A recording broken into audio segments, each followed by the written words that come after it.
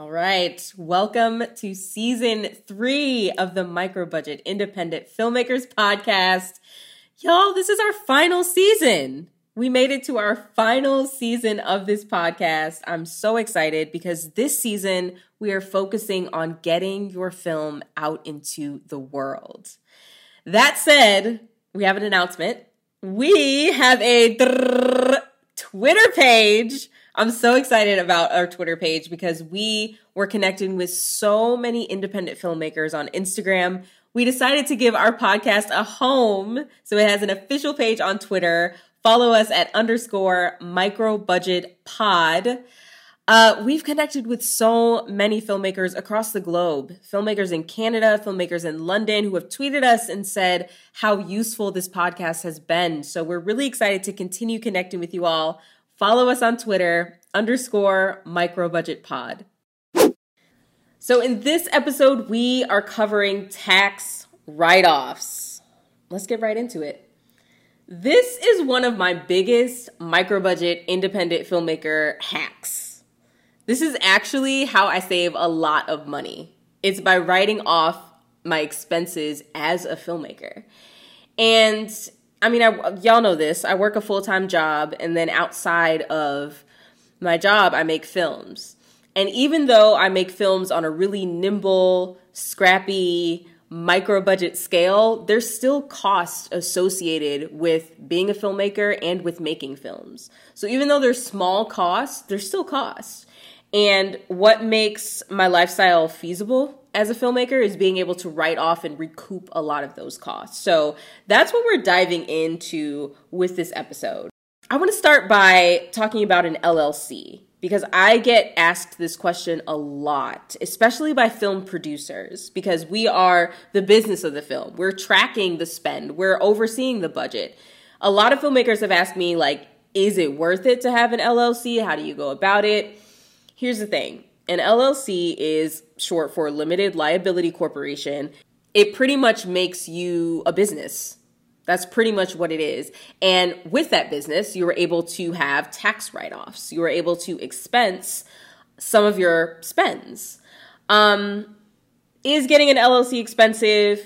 It is a few $100s. There is an annual filing fee. Do I think that it is worth the investment? I do. Because I also write off my LLC filing fee every single year and recoup some of those costs. So I definitely think that it is absolutely worth the investment. And in season 3's workbook, I put my resource for where I got my LLC done. It only took a couple of weeks. Like I said, it was a few $100s. And personally, I definitely think that it is absolutely worth the investment. So why is it worth the investment? What can you write off as a filmmaker? Glad you asked. Number 1, these films cost money, y'all. The film budget, okay, think about it. Your locations. Even if you are renting a location that is relatively cheap, let's just say it's like $75 an hour. You could rack up a couple $100 costs with that, and you've got location insurance costs as well. So, or even if you get a location for free and all you're paying for is the location insurance, that's still a location cost. That's something that you can write off.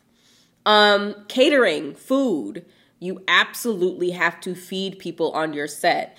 And with pandemic productions, even more so with my suggestion of using gift cards, giving your cast and crew gift cards to go get their meals outside of set and then come back to set.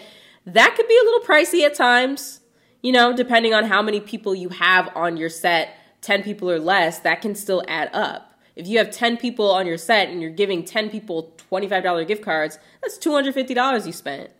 So that's also something that you can write off. Props and wardrobe. I love getting my props from thrift stores. I love getting my props and wardrobe from places like Amazon. And again, these are the cheaper alternatives, but there's still a cost associated with it. You can write those off. Even costs with post-production and distribution. I write off my Adobe Premiere editing software subscription every single year. Every single time that I have a film, I get a hard drive. Hard drives cost money, and I write those off. Also, film festival submission fees. When we get into marketing and distribution, film festivals cost money to submit to. Even the smaller film festivals, that's still a cost. Poster design. If you're getting your posters created, closed captioning, that's also a cost. All of these little things can add up, and all of these things can absolutely be tax write-offs. And you can even get really creative with writing off your production spends. One year for one of my productions, I used my apartment as a location for my film, and I wrote off my rent that year. It was fantastic because it was already baked into my monthly budget. Of course, my rent is, but it was something that I was able to write off because I used my apartment actually for my film. So those are some costs specifically for making films and costs that are in your production budget that you can write off. But also remember the costs that are associated with your marketing, specifically as a filmmaker. For example, your website, your domain name. Those are monthly costs or annual costs. Headshots. The headshots cost money, and you could absolutely write those off as a marketing expense for you as a filmmaker. Gas and mileage to production meetings or to set. Your phone bill, even. That's something that you absolutely can write off as a filmmaker because you use your phone for business. So what I like to do is purchase as much as I can digitally.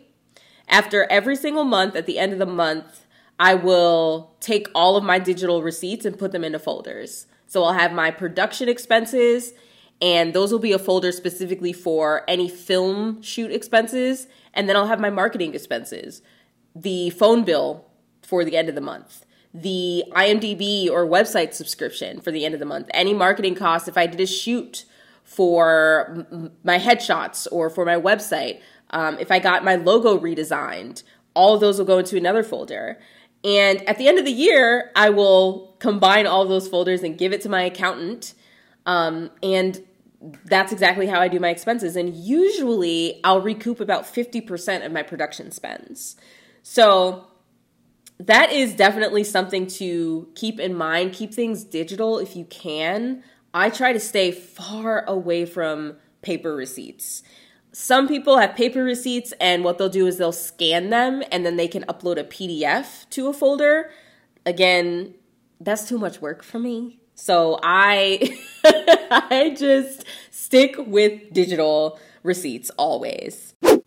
In season 3's workbook, there is a tax write-off cheat sheet. I list everything that I expense, but also my resource for collecting digital receipts, as well as where I got my LLC filed. So if you want to get the workbook, you can email ztpmifpodcast@gmail.com. And I'll catch you guys on the last episode. Oh my God, the last episode of the series!